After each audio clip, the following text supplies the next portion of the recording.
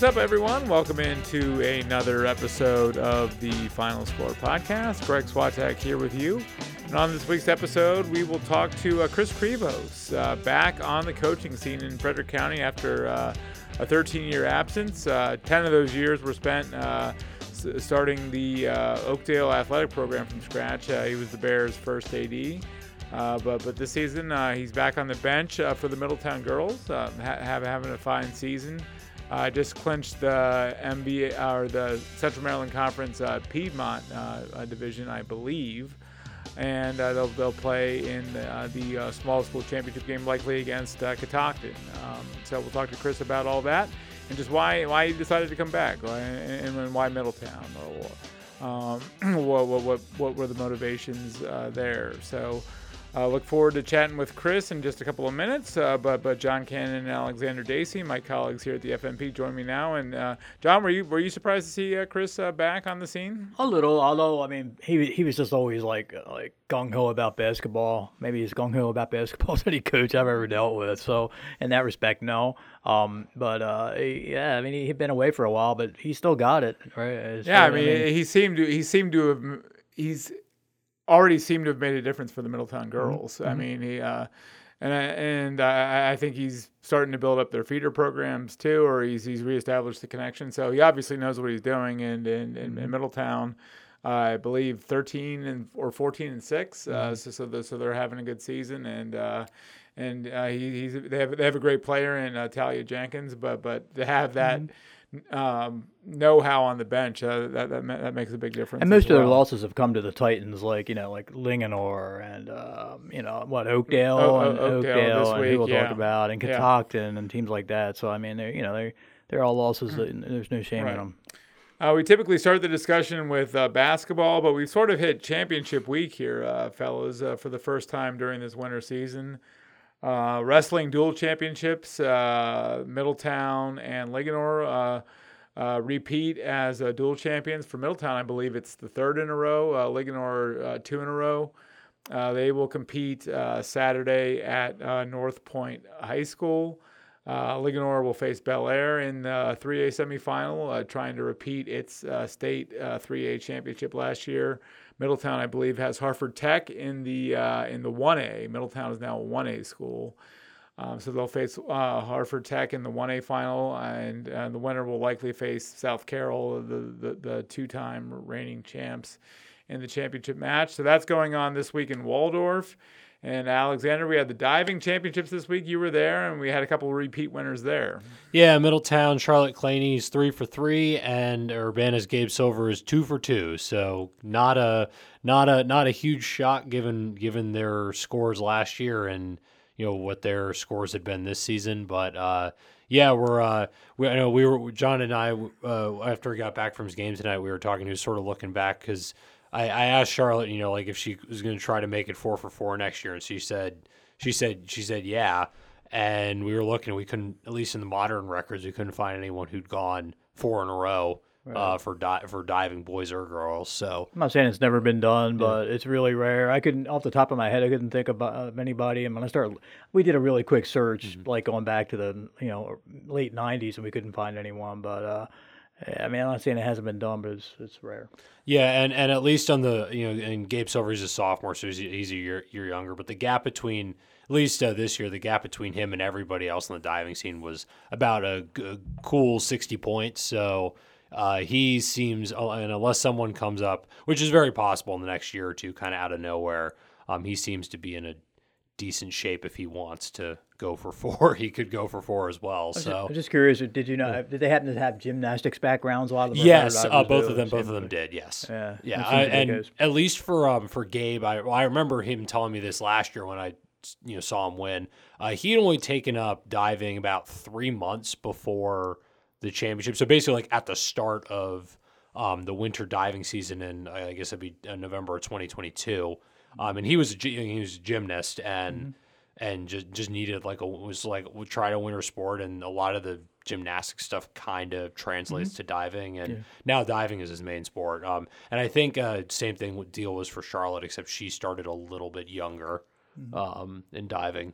But I could see where diving is a very mental sport, but Charlotte has to sort of battle that, right? Yeah, well, she said it's not as she's learned to manage it better now, but yeah, the big thing for her for a while was just sort of getting, not getting in her own head when she would get on the board, not overthinking things or worrying about scores or putting bad putting bad dives behind her. So like, it's not, totally looks, cool, calm, cool, and collected whenever she does it now. But yeah, she said at least a couple years ago that was sort of a, something she had to sort of figure out how to deal with. And again, doesn't seem to be a huge issue right now, especially given, I will say, this was her closest of the 3 championships she's won. This was her closest. She only won it by about 3 points. So there was good competition for her. I heard you remark after deadline that the judging is pretty harsh for these things. Any Soviets in there? No. No, I mean, I'm always just surprised. Again, this is just because I have an untrained eye for this stuff. So unless someone's like fully splatting against the water, every dive to me looks pretty competent. It looks impressive, yeah. Yeah, but the highest score I think any individual judge gave anybody was both Charlotte and Gabe got a couple of 7s, and everybody else was in like mostly the 4 to 6 range, which I was like, I don't know. These dives look pretty good to me. Are we applying an Olympic standard here in Frederick County? I guess maybe. Yeah, I mean, I couldn't imagine doing any of these things. But yeah, I mean, I've sort of noticed that too in previous years where I've covered the diving, where that looks like a pretty darn good dive to me, but it would either get low marks or sort of marks that weren't as high as you would expect. Right. I was about to say, I'm expecting more people, especially when you get to the good divers. Like I'd expect to see the more 7s, 8s, maybe a 9 here and there. I don't know the last time anybody got a 10, but right. No, it was like pretty much everybody. If you were having a good night diving tonight, you were sitting in like the 5s and 6s mostly, okay, with an occasional 7. Right. You want to say to the judges, like, okay, you get up there. And, I mean, I'm sure in some past life they had some diving background, and I'm sure their judging is fine and appropriate and stuff, and they're applying the proper standards. But yes, it's just tough for the untrained eye and for the untrained for the novices like us that don't know how to do it. I mean, it does seem a bit harsh. So. The diving, of course, is the precursor to the FCPS swimming championships on Saturday at Walkersville, right? Yes. I know you have the heat sheets. Do you have much of a read on that meet? So once again, seems like it's going to be neck and neck, Urbana, Oakdale on both the boys and the girls side. As for records, it didn't seem like, at least based on the times that were submitted to sort of seed everybody into the heats, that maybe not as many records will be broken this year. I remember last year there were 4 that went down, including the 2 oldest in the book. That was TJ's Kyle Baumgartner, but he's graduated. So I didn't seem like maybe quite as likely to have as many records fall on Saturday, but at least on the team side, it seems like it's another Urbana Oakdale, dead heat, right? as it always seems to be. Yeah. I know you saw the diving tonight, but I know they made some repairs to the pool or renovations to the pool. I don't know if you noticed that or anything. I honestly did not. Scoreboard, I guess the scoreboard. They were operating the scoreboard for diving tonight, which I think was the first time that they'd done that. At least just as like an unofficial tally. So something to sort of keep. If you're watching as a fan, I was my back was to it, so I wasn't really looking at it. I was just curious. I guess that was the main thing I saw. But basketball, we're creeping towards the CMC championships. Are those next week, fellas? Or 2 weeks. 2 weeks. Yeah, they're split up now on 2 days because there's now the 2 championship games for both boys and girls. I was looking, I believe it's the small school championships are at Hood College on the 20th, and I think the large school ones are at TJ on the 22nd, but I'm going to have to go double check that.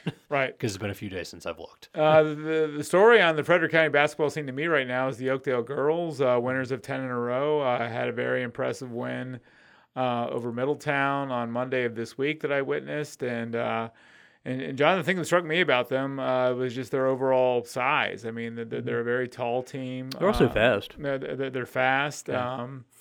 They have 5, I think, players that are about 6 feet or taller, which is more than most teams around here, I would say.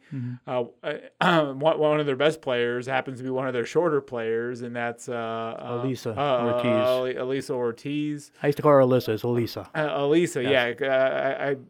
I wanted to call her Alyssa Right. too, but I wasn't corrected. But then I heard someone else say it, so I actually got it right before I actually interviewed her after the Middletown game. So so I got lucky there. But they're playing really well. They're tall, fast, big. I mean, they have most ingredients you would want, and they're playing with a lot of confidence right now.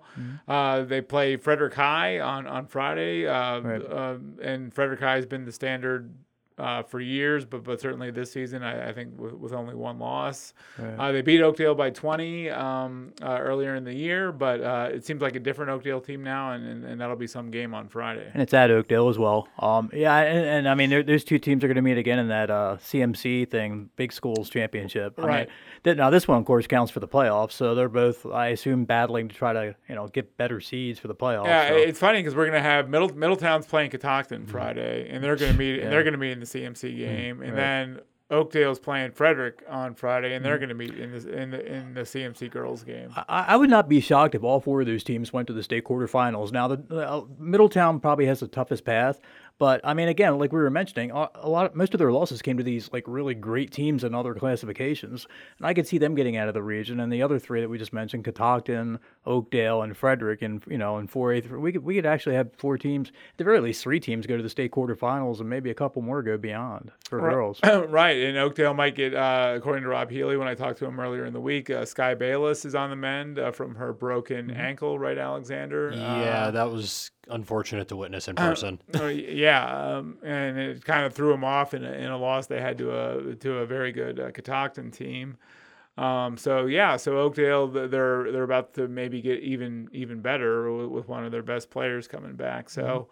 I was impressed. I said that to Coach Healy, and they have most the ingredients you would need to make a deep run at states. Now, Linganore is in the region, but they have beaten them twice in the regular season. Right. The second time they beat them handily. The first time came down to the buzzer. Yeah, I mean, I just think the size is tough to deal with. You have Jane Rape. You have Alexis Rowe, who's been blocking shots left and right. She set a couple school records. For single game blocks in the last week or so. She had 11 against found an extra one in there. Middletown. Right. So I said to Coach Healy that he's got a great team, and it'll be interesting to see how they match up with Frederick in their speed.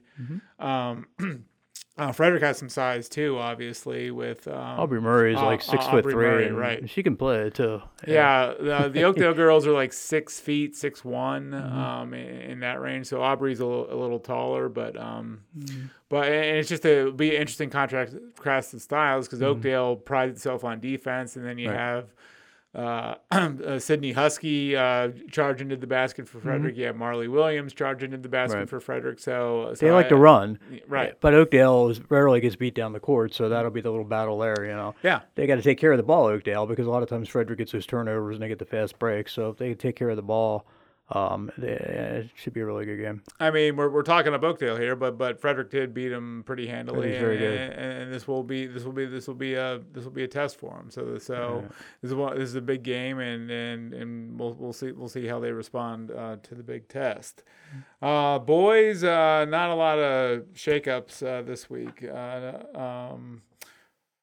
Frederick did get their win back over Urbana. Yeah, that was speaking of defense in that game. Like Urbana's defense actually played pretty well and held Frederick to 2 of its lowest scoring outputs of the season. But Frederick just turned it up on defense even more. They held Urbana to 32, and it was competitive for a little bit because the offenses were slow starting. But once Frederick started to put some stuff in the basket, it was not competitive. So they were not up for the first game. They were very much up for this one, and that also clinched them the Aspires division. So they'll be facing, I think, North Hagerstown in the big schools championship, and then I guess I should also throw in a note on the small school side. Smithsburg is going to be in the small school championship, and then it's either Middletown or Walkersville. I don't think anybody knows what the tiebreaker is. I was going to ask if we had found that out. No, well, at least when I talked to John Kymig after they beat Smithsburg last week in Middletown, he said he didn't know, and then I think we'd emailed, or Josh, I think, had emailed Mike Mathis the other day about it, and he said he didn't know. So the mystery of the CMC tiebreak endures. And, you saw Smithsburg, right? You saw Smithsburg? Yeah, and they were they matched up fairly well, I'd say, with Middletown for the most part until the last 12 minutes when Middletown held them without a field goal. And for a team that loves to run up and down the floor, that was sort of their, I guess, first time the defense is really impressed like that against a good opponent, because again, it's usually either all offense running up and down or it sort of turns in, like when they got into the one grinder that they had against Walkersville, they lost, which I also saw. But yeah, so their defense really turned it up down the stretch. And again, 1 point in the fourth quarter, no field goals in the last 12 minutes. That'll play anywhere. But I think it was fairly competitive for about 2.5 to 3 quarters. Also, I would like to make a mention that Smithsburg did score on their own basket to start the game, which I've never seen before. not a good sign. But they fully spotted Middletown a 2-0 lead. But I've seen it a couple times. It happened, but I don't know if I've seen it in the boys' game. I'm trying to think of, but I've seen it in a couple girls. Well, if you can't score on the opposing team's basket, you might as well score on your own. Well, I was telling Alexander, one girls' game I saw it. The team, when they went up for the basket, the opponent tried to block the shot. So it's like, I think your coach is like, let him score, let her score, And I wonder what would happen if there was a foul there. I mean, not a shooting foul, I'd imagine. That was an interesting scoring game for Smithsburg. Go 12 minutes without scoring at the end of the game, and you start the game by spotting the team 2 points by scoring on your own basket. I can't imagine if they face Middletown again in the CMC title game. I can't imagine they will be doing any of that again. They will be learning from their mistakes. Speaking of mistakes, Linganor's 4A, are they not? So they aren't going to play. Linganor's 3A. Are they 3A? Yeah. I get confused because of football. Frederick is 4A. Yeah, I was thinking about the girls' playoffs. So Linganore and Oakdale will conceively could play again. Right. Okay. That was on my head. Speaking of the Middletown boys, they had a noteworthy result this week. They beat Oakdale in a game this week. Close game. Overtime. Overtime. I believe in overtime, Middletown pulled it out. That's a nice win because Oakdale's always tough. So, gentlemen, thank you. And when we come back, we will talk to the girls' coach at Middletown, Chris Krivos. So look forward to that chat. So stay with us here on The Final Score.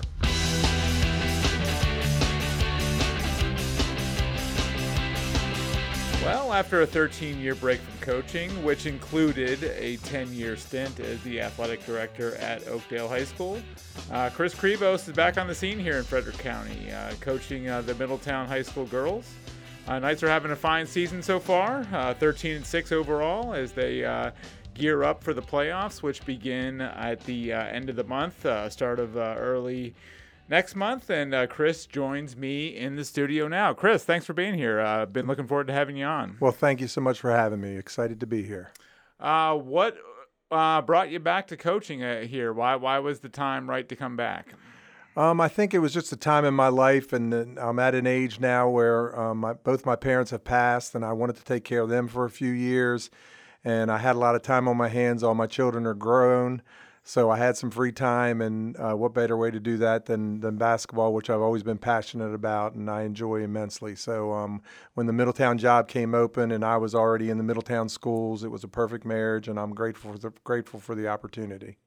Did you have the itch while you were away during those 13 years? To be honest with you, not really. When you're an athletic director, you're rooting for all the teams. I got very close with my wrestling coach, very close with my field hockey coaches, my softball coaches, and my golf coaches. sports that I hadn't spent a lot of time around. So I really wasn't missing it, to be honest with you, because I was getting it filled other ways. I was happy for Kurt Stein's success on the football field.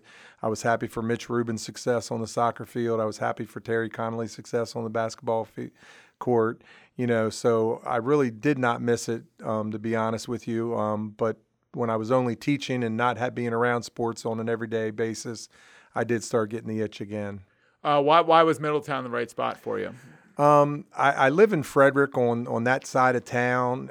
It only takes me about 10 minutes to get to work. I work at the Middletown Primary School where I'm a physical education teacher. I love the community. They're very supportive. They have high expectations. And when that job came open, it was open for the second time in 3 years with Coach Nelson stepping down. Like I said, it was just the perfect time for me. I applied with Coach Lynott and the assistant principal there, and luckily I was chosen, and very excited to be there. Well, what has it been like to be back?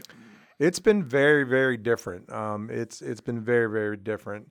It's no secret to my girls that I have now. They're one of the most athletic bunch of kids I've ever been around. All 4 of my seniors have signed national letter of intents. Just so happens that none of them are for basketball. When I was at the Blue School, Urbana. Is that what we call it, the Blue School? The Blue School. Yeah, I like that. When I was there, I literally had 19 kids who played basketball year-round. And when the group of 5 seniors graduated, there were 5 more ninth graders that came in that played year-round. And that's what they did. They played basketball. They lifted weights in the off-season. They played AAU in the off-season. They played fall ball, and then we were ready to go. Here we have 1 right now that plays year-round, and that's different. Huddle. Huddle is a scouting service that we have, which is not a big deal to most people, but back in the day, Coach Goins and I would just go to school and scout teams. And to be honest with you, I still do that on the big games. I still go see them in person. But, you just simply request a tape, and somebody sends you a tape, and you're just giving tapes away on a nonstop basis with Huddle. So the technology is much, much different. The social media is much, much different. But it's basketball is still basketball. Do you find the job has gotten easier, Chris, or has it gotten tougher? I think it's a little bit of both. I'm a lot more laid back, not quite as intense as I was as a coach the first time around. Is that a good or a bad thing? I think that's probably a good thing. Okay. It's probably a good thing for my age, and it's what's necessary for this generation of kid. Again, the kids at the Blue School, if we canceled practice on a Saturday because we thought we needed a break, they'd want to come in anyway. Here we take a break. We take the break. It's okay with them. And we have some players coming. We've reestablished. And when I say we, I've been blessed with some really good assistant coaches. We've reestablished our cooperation with our 8th grade program. We've got some really good players in the 8th grade program coming up. We got some hopeful kids coming back to Middletown from St. Maria Goretti. So we're hopeful, and we're going to work hard in this offseason to get them where we need them to be. So you're less intense, but are you coaching differently than you did before? We are coaching differently. We were straight up man to man, in your face kind of team at the Blue School. We played man to man. Everybody knew it. We didn't change it for who we played. And here we make adjustments. We play Catoctin High School on Friday night, and we got to figure out a way to how to stop dribble penetration. And if we don't, it's going to be a very, very long night. And we have to switch things up. So we do. We run a lot of zones, a lot of matchup zones, Syracuse type zones. We still do play some man-to-man, but we have to mix it up a whole lot. We ran a lot of cyclical offenses that at Urbana where the kids knew it like the back of their hand, and there were a lot of different options off those looks. And at Middletown, we run a lot of quick hitters just because the kids understand them a little bit better and perform better at them. Have you had to change your personal style at all? Can you coach the kids the same way now that you did back in 2010? No, it's much different. You've got to remember that it's a kid-centered situation. It's an education-based sport, and you have to keep it on that level, and we've been able to do that. I really probably made the transition as an AD because that's what we had to do, and that's how we had to coach up the coaches to make sure that we were holding back on the intensity. And what's important to us as coaches is not always important to the kids at the same level. So you just have to measure that and do right by it. When you were coaching toward the tail end at the Blue School, I mean, I guess Twitter was a couple of years old. There was no such thing as TikTok. Instagram was probably in its infancy, if it existed at all. Just sort of how has social media changed the coaching job, Chris? It's much different. We counsel our school to not get on it or not participate in it. But I probably have seen some social media called Barstool where my senior captain's being slammed back and forth on the table by a kid from I believe it was Smithsburg. Luckily we went into Smithsburg and beat them, so that felt good. But you see these posts, and to be honest with you, Kaylee just laughed about it, and it didn't really bother her. I think of myself as a 17, 18-year-old kid, it would have bothered me. I wouldn't have handled it as well as she has. I think kids can be vicious sometimes in social media.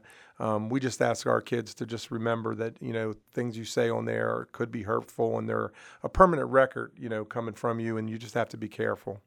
Do you have a bunch of people that are active on social media on your team, or how do you caution your players that are more active on there?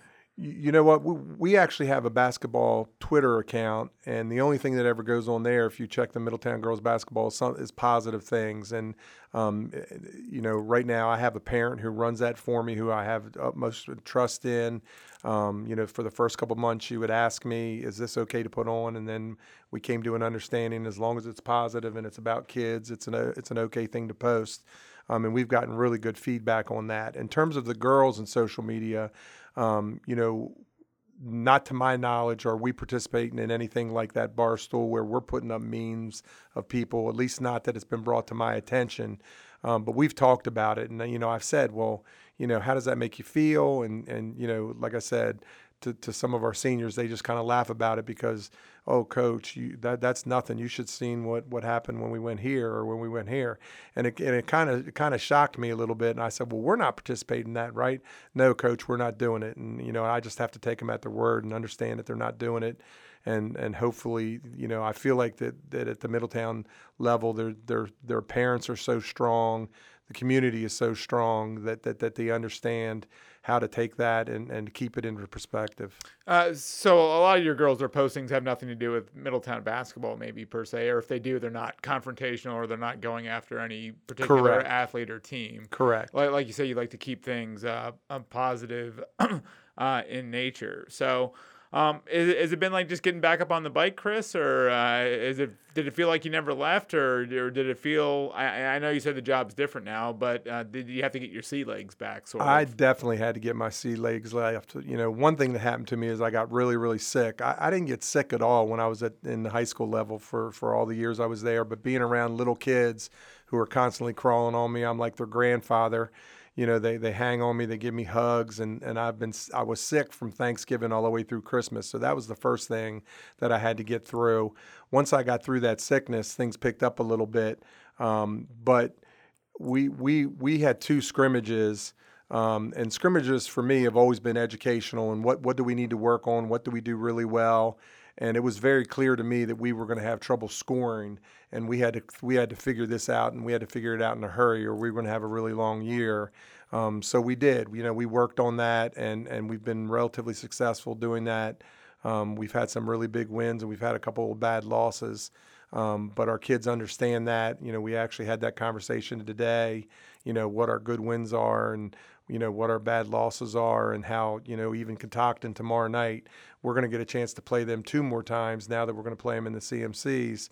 But beating a team like Catoctin would be a big deal for us because they're one of the better teams on our schedule, and we get a second shot at them, and we're going to give them a better showing this time. Do you get nervous before games? I can't sleep at night. I have trouble eating. Absolutely. When it's an away game, I panic on the way on the bus. Oh, what happens if we don't score? I did when I was at the Blue School, and I do here. So that hasn't changed. None of that's changed. I still get a little anxiety. I try not to show it to anybody because that's not my job. I'm supposed to be the confident one, but I absolutely get anxiety when I'm the same way I did when I was there. So what was it like coming back after 13 years? What were your nerves, or how were you feeling prior to that first game in December?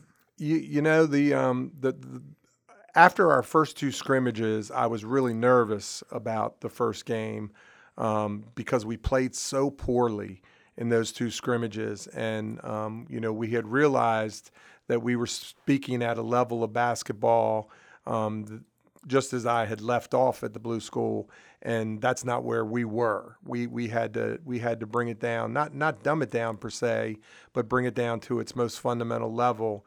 And our kids are extremely athletic and extremely smart, and as soon as we did that, they got it, and it's really helped us. Well, let's go back to 2010. I mean, you're enjoying coaching at the Blue School, Urbana. But all of a sudden, the opportunity of a lifetime presents itself. You have the chance to be the first athletic director at a school opening. You could start an athletic program from scratch. Just how were you feeling at the time? Were you sort of ready to leave coaching, and just how did you look at the challenge of opening Oakdale? I was. Veronica, my oldest, was she was graduating that year. I remember telling the girls, I interviewed for the job, I want to say in early November, but I didn't hear about the answer until March. And I remember being in the team room at Urbana, and all the girls were sitting around. And, of course, my daughter had known before all the rest of them. And I just said to them, I said, hey, girls, listen, you're probably going to hear this in the newspaper, so I want you to hear it before you hear it in the newspaper.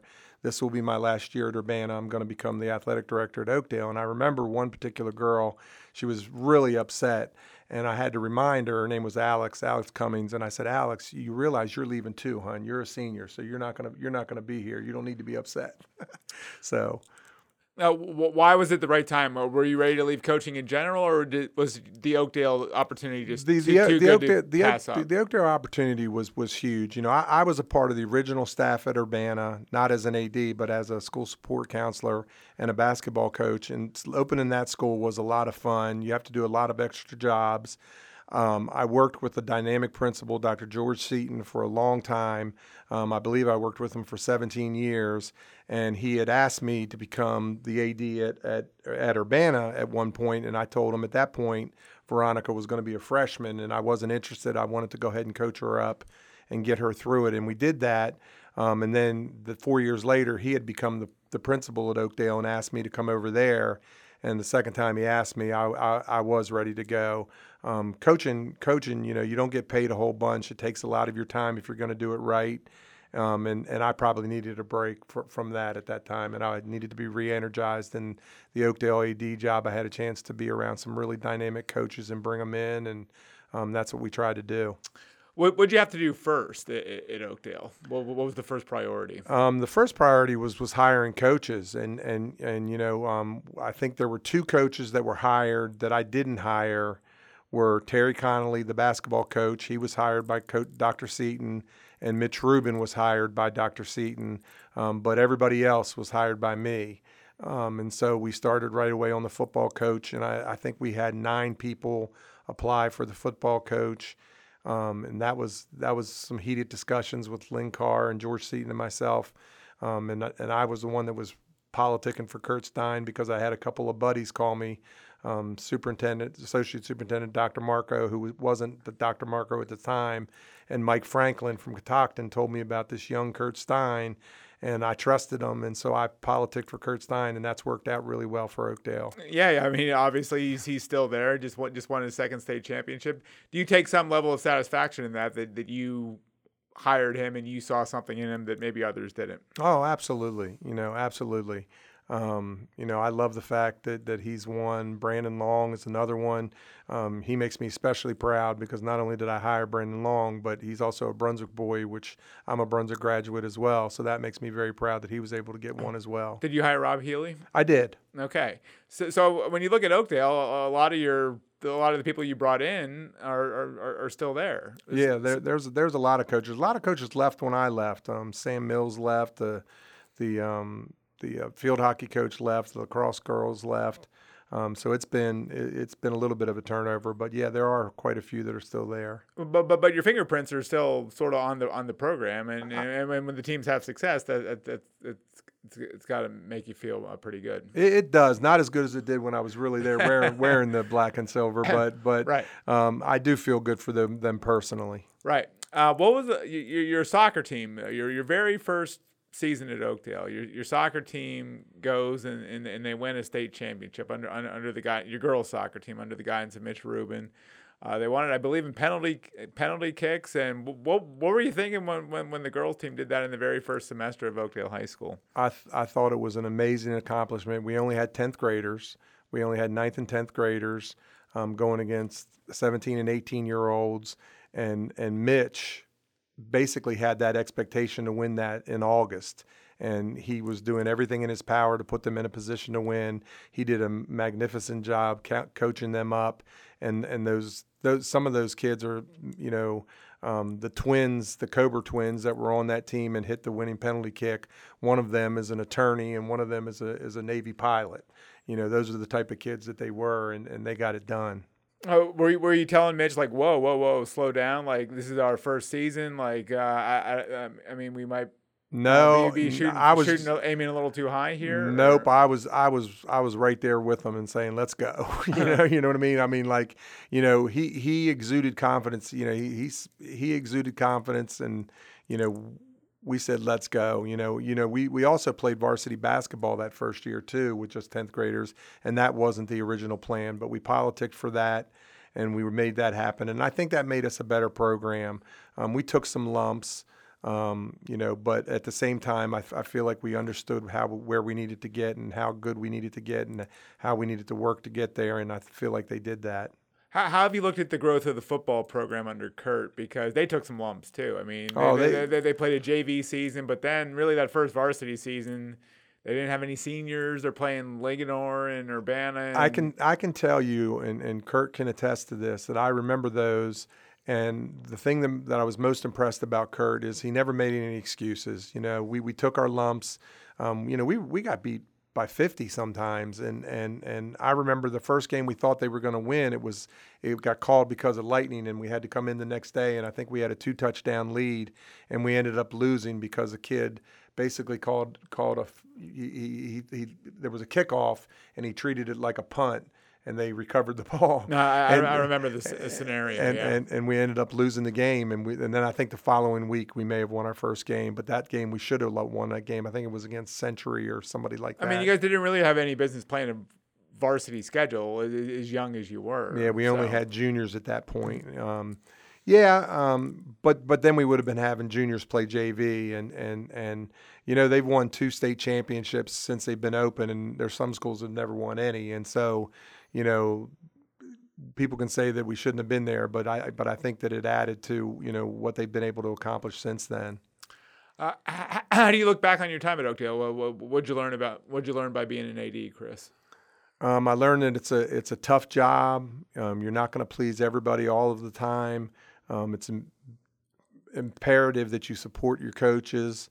It's okay to talk to your coaches and coach them up, but it's important to protect them. Like I said, no one's ever happy all the time. There's a lot of detail. It's a detail-oriented job in terms of buses and officials and facilities. It's a very detailed-oriented job, and there's really no how-to manual. You just learn on the job. I can remember when we first put that varsity basketball schedule together, we played a team called Silver Maple, and we ended up playing them on a Tuesday and a Friday of the same week because that's all we could do. Jimmy Deegan from Tuscarora was the first AD that offered up some ideas to help me, which was, he would be playing, say, Liberty on a Tuesday, and he said, instead of me playing Liberty, you play Liberty on that Tuesday and you play me on this Wednesday. And that's how we got extra games. We would get to schools that had a game scheduled out of their conference. We would take that game over, and then we would play them. And that way they didn't lose a game. We would gain a game, and that's how we ended up getting a full schedule. Well, was your job tougher because you were starting the program from scratch? It was tougher in that we were automatically put in the MVAL and we had to pay fees, but they didn't give us a schedule like they did everybody else that first year. And so that was a lot tougher. We spent a lot of hours on the phone. We were willing to play anybody. It's just, a lot of people had conference responsibilities, and so that's how we ended up playing Silver Maple twice, and we played a lot of other private schools. I think we played St. James that year. We may have played Goretti that year, and I was grateful for those Catholic schools be willing to play us just so we could fill out our schedule. Did you know what you were doing as an AD when the first time you slid behind the chair at Oakdale? Were you prepared? Prepared. I think working for Dr. Seaton, I was prepared.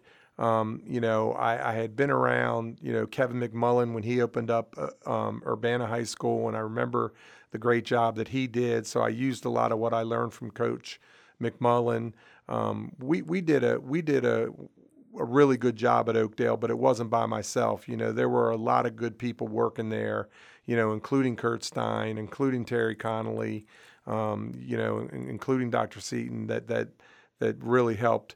The football staff that Kurt had put together, they were the guys that came in and were the security for all my games early on. Quinn and there were just so many of them. Quinn Williams and people like that would just come down and help us out. So it was a collective group of guys that really helped make that place go. Who did you really lean on? George Seaton, or who really helped you through the job? Yeah. George, the tough questions all went through George. Very early on we had, Tracy Kibler was there. The former Tracy Kelly, who played at East Carolina, who coached at Catoctin. She was an assistant principal. She was one of our first assistant principals. So she was my athletic supervisor, in charge of me. So I leaned a lot on her. But personally for me, when things got rough, it was Terry Connolly. He was my go-to guy, and him and I worked very, very closely together. Did you have to place some orders for some baseballs that first year, Chris? Because your baseball field was positioned basically right up against a ravine, I guess, where there are now homes. And do you know that's one of the most expensive things that we had to purchase were baseballs? Really? No kidding. They were 5-gallon buckets of balls that we would buy. And I forget what the cost was. I want to say like $350 for a 50-gallon bucket. And I don't know how many balls are in there, maybe 50, but they're very expensive. And and then finally we got a new cage put up. And it's about time, you were probably saying. But it was we lost a lot of baseballs, and lacrosse balls were getting lost, and those were the frustrating days. And we never lost footballs, and we never lost basketballs, right. But we would lose those little balls would get lost. And because in most schools you just go retrieve the foul ball or whatever, right. and you go find it. But your baseball and softball fields were not positioned. Nope, they just went into a weeded field with poison ivy and poison oak and sticker bushes. It was steep too. Yeah, like you almost needed an off-road vehicle to get there. We had a lot of retaining walls there. How did your love for sports start, Chris? Were you an athlete growing up as a kid? I was. I grew up in Brunswick, and it was the greatest childhood I could have ever had. I had the best of friends. We're going to vacation with some of those friends this year down in Nashville. I'm very excited about that. But Brunswick was a very small school there as it is now, and so we played everything. I played football all through middle school and elementary school. I played soccer in high school. I played basketball all the time. I played baseball at Brunswick High School. It's just what you did, and back then Church League was really big. And so I remember I played for Church League. We played Babe Ruth baseball. If you're in Brunswick, you play baseball. So I did that for quite a bit. It was just what had happened was my parents were imperative. They were a part of the committee with the Cox family and the Martins who started PVYA, and they both had teams intramural teams, and I noticed that both of them had a couple of girls on their teams, and the girls were better than the boys on those teams. So the next year we joined the Mid-Maryland League, and I was 16 years old, and what I knew is my mom told me she was going to coach the team, and I said, Mom, what do you know about basketball? And she goes, well, not a whole lot, but we got to give these girls an opportunity. And I said, well, I'm going to help you. And so I did, and luckily Bill Martin, who was the president of PVY at the time, allowed me to do it. And so when I was 16 years old, I was the Mid-Maryland coach for Brunswick. Over 3 years, we went 72-2, and I didn't know a thing about coaching. It was just that we had great players like Gayleen Smith and Leslie Bartlett and Josette Botipka. I think all three of those kids became Frederick County Players of the Year when they were in high school, and they really taught me how to coach. And what made you want to coach at such a young age? Just that, so my mom wouldn't be embarrassed. To be honest, I was like, well, you don't know a lot about basketball. I got to help you. And I had been coached by Troy Kemp in the 8th grade. I was, I had a really good JV basketball coach. I had Jim Sklinkar, who every day ate lunch with me for 180 days a year. He came down at our table and he sat with us, and we had a full table. But when he kept coming, everybody left, and it was just me and him. And he would talk basketball every day, and I just soaked it up and became passionate about it and loved it and had a lot of fun with it. Did you think coaching was the greatest job from day one? From day one, when I was 16, I liked the winning aspect. I liked the kids listening. I remember our first Mid-Maryland game. We won the game 14-13, and it was against Thurmont. And I remember the Thurmont girls crying after the game. It was like the first game of the year. And I was like, are they crying because they only scored 13 points? Like, what are they upset about? And then it was brought to my attention that Tammy Joy was on that team, and she had never lost a game ever, growing up in her intramurals and they didn't expect for her to lose. This is a 14-13 basketball game? Yeah, it was 14-13. It was a 7th grade girls basketball game. So there was some defense being played in this game. There was some really bad shooting in that basketball game. That explains but it too. I just remember it was a very low scoring game, and we had won the game, and they weren't expecting it, and they were very upset. And then I realized this is really important to these kids. And, Tammy Joy was one of the greatest players ever to come out of Frederick and ended up going to Long Beach State, I believe. Had a tough career because of her injuries, but she was a great player from Thurmont and Catoctin. So you knew you wanted to be a coach before you graduated from high school? Yes. Okay, you knew that was your future. So how did you go about making it happen from there? So when I was at Towson, Towson Catholic was the #1 girls team in the country, and I did some scouting for them, and I did some different things that I could do to help them. I would go out and videotape for them. I would do whatever I could do to help them in practice, and that was a whole lot of fun. Once I graduated, I got my first job out of school, which was working at a diesel and locomotive junkyard.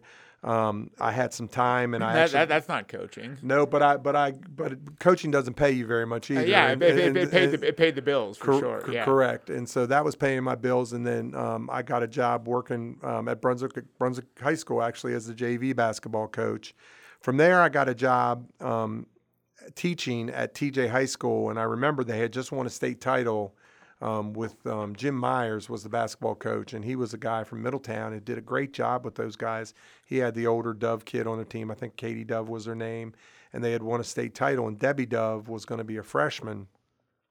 And the principal at the time, Mike Riley, brought me into the office, and he said, Chris, I understand you coach AAU, and you coach some basketball. And I said, yes, sir. And he said, well, you're going to be my girls basketball coach. And I said, well, Dr. Riley, I appreciate that, but I don't want to force Jim Myers out of a job. And I remember what Dr. Riley said to me. He said, Chris, you don't have any power to force anybody out of a job. He said, only I do. Yeah. And he said, if you're going to teach here, you are going to do this job. And that's really what happened. He told me I was going to be the TJ coach, and that's how it happened. I became the TJ coach. When Dr. Bolander got the job, I interviewed for the Urbana job. Just because it was closer to my home, and I thought it would be kind of cool to open up a school, and that's how that all happened. So you've opened 2 schools. Yep. Yeah, I mean, it's pretty crazy. Were you better prepared when you started coaching at TJ, were you better prepared for that coaching job than you were as a 16-year-old kid? I think so. At TJ, although, at TJ, my support group changed. I was working with Tom Dickman every day, and he's the best of the best. And so, I would go eat lunch with Tom every day and take things out of his garbage can that he had sketched up and use it. I also had some really good players that, I mentioned Katie Dove, but Debbie Dove ended up playing at California University of Pennsylvania, in one of those PSAC schools. So I learned about kids getting recruited and kids getting scholarships and that sort of thing. And then, of course, when I went to Urbana, I had quite a few kids get full rides to go play, on the college level. So the growth kept growing. Did you have to learn how to coach girls? I mean, or did you want to coach boys at some point, or just the girls was your track? The girls just seemed to fall in my lap. It's what I started with when I was younger, and it just where I was. And then I came to appreciate the game for what it was, and I used to hang out with Mark Miller and Jack Mell, and we'd go to the WBCA, the Women's Basketball Coaches Association conferences, and I'd go to these clinics, and we just had so much fun, and I was learning so much, and it never bored me. I never had enough of it. I just enjoyed it so much, and I was very, very passionate about it, and so it just worked out that way. Where does your trademark intensity come from? It's funny that my kids asked me that today, and I told them, I think it's just when you grow up in Brunswick, you kind of have to fight for the last pork chop on the plate. You want so badly to win for your school. We believed that we were going to beat Middletown every time we played them. We didn't. I don't remember us ever beating them, but the next time we played them, we thought we were going to beat them, and we never made excuses because we were small. We never made excuses because we didn't have enough players. We thought we were good enough to beat anybody we played. Didn't always happen, but we were always competitive. And the group of guys that I hung around, we would go up, play basketball for a couple hours in the morning, hit around a tennis ball. We'd go to the Brunswick pool and go swimming for several hours, go get some dinner at the closest house, and then we'd go back up and play some more basketball. It's just what we did. If we weren't doing that, we were fishing on the Potomac. But usually we were playing some sort of sport, tennis, basketball. We played pickup football on Sundays. You were never indoors, it seems. No, we didn't have any social media. We didn't have any games. I think the first gaming system we had was that little Mattel football, the little that you hit the buttons on the handheld Mattel football thing, electronic football, which probably are worth a little bit more money now than they are when we bought them. But we just being outside is what we did, and back then, we didn't have cell phones. You just were expected to be home, before dark or when the street lights came on.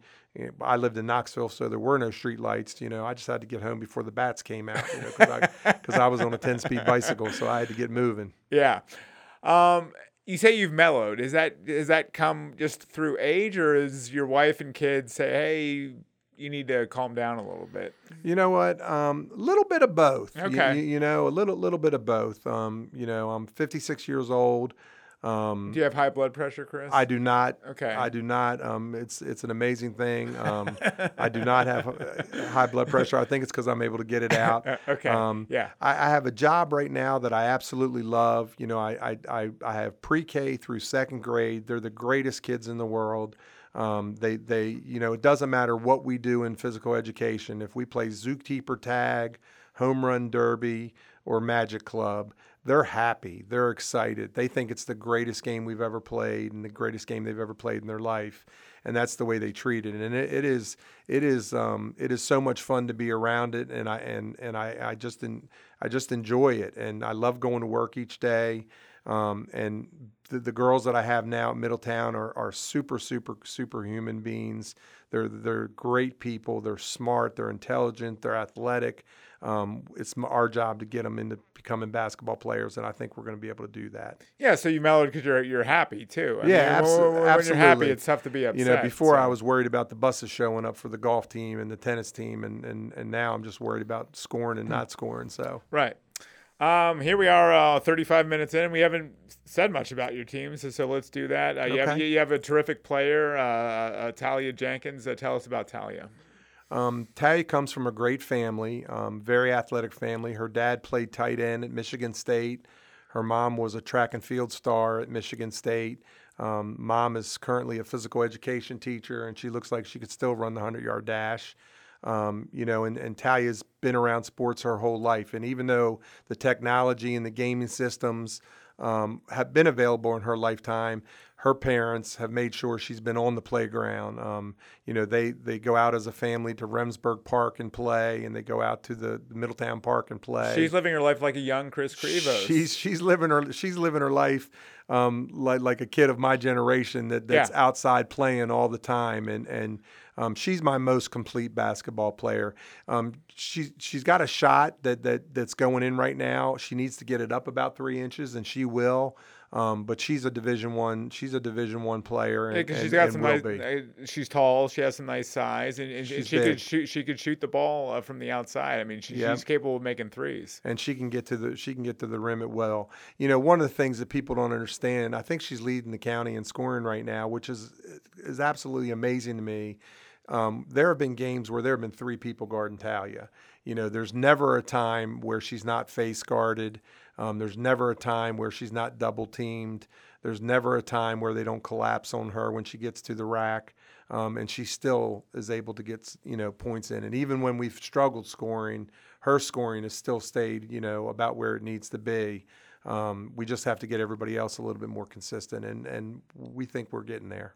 Another great athlete on your team, good player, is Kaylee Franklin, daughter of your good friend Mike Franklin, coming off a fine football season, and she's just a good athlete. Yep, she was the quarterback of the state championship football team at Middletown, flag football team at Middletown.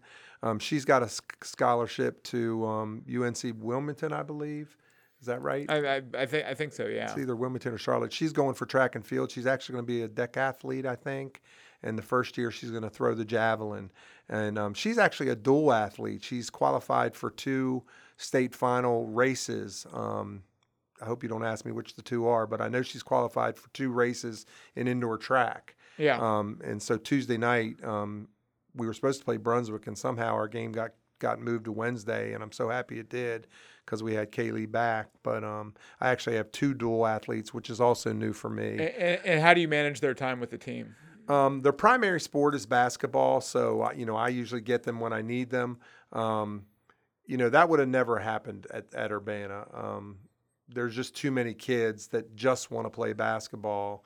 So at least back in the day there were. I'm not sure how it is now, but back in the day that's how it was.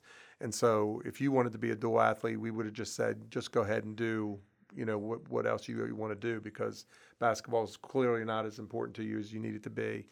Here, I need her athleticism, I need her leadership, and she gives me both. She gets after it. Who are some of the other players that make your team go? I think Kate Stevenson is an underrated player. She's another senior that she's only about 5'10", 5'11", but she plays like she's 6'2". She gets off her feet. She rebounds really well. She always gets the toughest post assignment. She plays really well. I have the Stamper twins, both seniors. The funny thing about the Stamper twins, when they come out of the game, they always run to the scores table. And it wasn't until last night I realized that they were doing that, and I couldn't figure out why. It's just that they're both lacrosse players, and that's what they do. They run force of habit. Force of habit. They run to the box. I said, you realize in basketball you can just come to the bench. You don't have to run to the scores table. I've got a good set. Alexis Parker is about a 6'2" shooter right now. Everybody knows she needs a little bit of time and space, but if you give her time and space, she will absolutely nail it. Against Boonesboro the first time, she had 7 threes in the second half. She can fill it up. Casey Phillips is a freshman who's played really, really well. And what a lot of people don't understand is Casey plays our 5, Casey plays our 1. When Talia is in foul trouble or Talia needs a break, then Casey has to run the 1 because she's the next man up there. But she also can play a post player if we need her to do that. She's about 5'11", and she's a freshman, and she's a pass-first kid. She needs to shoot more, and she will. But we've moved 2 freshmen up, Abby Wagle and Adria Jantz Van Rensburg. Both of them are coming along. We have a good junior class in Bree, Claire, and Celia Yost. They all do a really good job for us. So, each and every one of them adds something to the team. Well, what sort of potential does this group have? You know what? Last night we clinched the CMC our division of it, the Piedmont. We had a 5-1 record in there, and thank you goes out to Troy Boyard and the Walkersville Lions because they had a big win for us. They beat Williamsport, which made them 4-2. Walkersville's not used to doing nice things for Middletown. No, they're not, but they did for us because by beating them, they made them 4-2. Because if we both would have finished 5-1, they would have won that because of point differential. We beat them by 4 on the road. They beat us by 8 at home, so they would have won that. So by losing to Walkersville, that was huge and allowed us to squeak in there. To be honest with you, to say that I'm happy I'm playing Catoctin for a third time would not be completely the truth. But I am happy that we're playing because we were going to have a long layoff before the playoff starts. Right. So you get him at the end. You get him Friday, tomorrow, and then the 23rd in the CMC game. Okay. In the CMC game. So right. that'll be a perfect playoff primer there. Correct. It will be because win lose. They're a 1A school that's got a really good shot. We feel like. Like I told you, I'm blessed with my coaching staff, with Becky Larson and Dan Pryor, and we've talked a lot about this. We have nothing but respect for our region, but we expect to win it. So once we get out of there, Hammond is really good. But you know what? We don't have to beat Hammond 10 times. We got to beat them once. Right. And I believe that we have the type of team that we can beat anybody once, and that's what we're going to try to do. And you have Walkersville in your region, but you're not going to play Frederick. You're not going to play Catoctin. You're not going to play Linganore. You're not going to play Oakdale. So you guys do have a path, right, a viable path to get out of the region. And the only team that beat us that we're going to play is Williamsport, and we beat them. Yeah. So okay. And those were 2 bad losses for us this year, and we need to overcome them. And if we're able to steal one from Catoctin, that's a big win for us. And so we're hopeful. We did not play well against Boonesboro the second time. We did not play well against Williamsport, and that's on me because that's my job to make sure we do play well. But we will play well tomorrow night. Sounds like you're right where you are supposed to be in life, Chris. I'm happy about where I am. It fills my time. I gotta give a shout out to my wife Sherry, who's been nothing but supportive. She hasn't missed a single game. She's always there. Always gives me an earful when I come home. Who I didn't play. I should have played this kid. I played this kid too much. I didn't play this kid enough. And I love her dearly, and I'm very, very grateful for her. Because it's tough to be the spouse of a coach or an athletic administrator because games are at night and they're just such time-consuming games with unfavorable schedules. Especially if you have a spouse that's not supportive, and mine is. And the crazy thing is when these ADs, when I run into my old AD colleagues, they ask me, how you doing? And I tell them, I'm afraid to tell you because I currently make more money now than I did as an AD. And that's the craziest thing on the planet, because I only work for 10 months now, not including my basketball, but I only work for 10 months. And not including my basketball salary, I make more money. And so I couldn't be happier. I'm usually home by 4:20 every day. Other than basketball days, and I have a very supportive wife, and I feel very lucky. Well, we appreciate you coming in, and we wish your team well going forward. Look forward to see how the journey ends this year. So I appreciate it. Thanks for having me come in, and go Knights. Yeah, exactly. That's Chris Krivos, the head coach of the Middletown High girls basketball team. I appreciate him coming on. I've been looking forward to that conversation for some time now. And my thanks also to producer Graham Collin, to my colleagues here at the FNP, Alexander Dacey and John Cannon. That'll do it for us this week here on The Final Score. Appreciate you checking us out, and we'll be back with an episode next week. Until then, take care, everyone.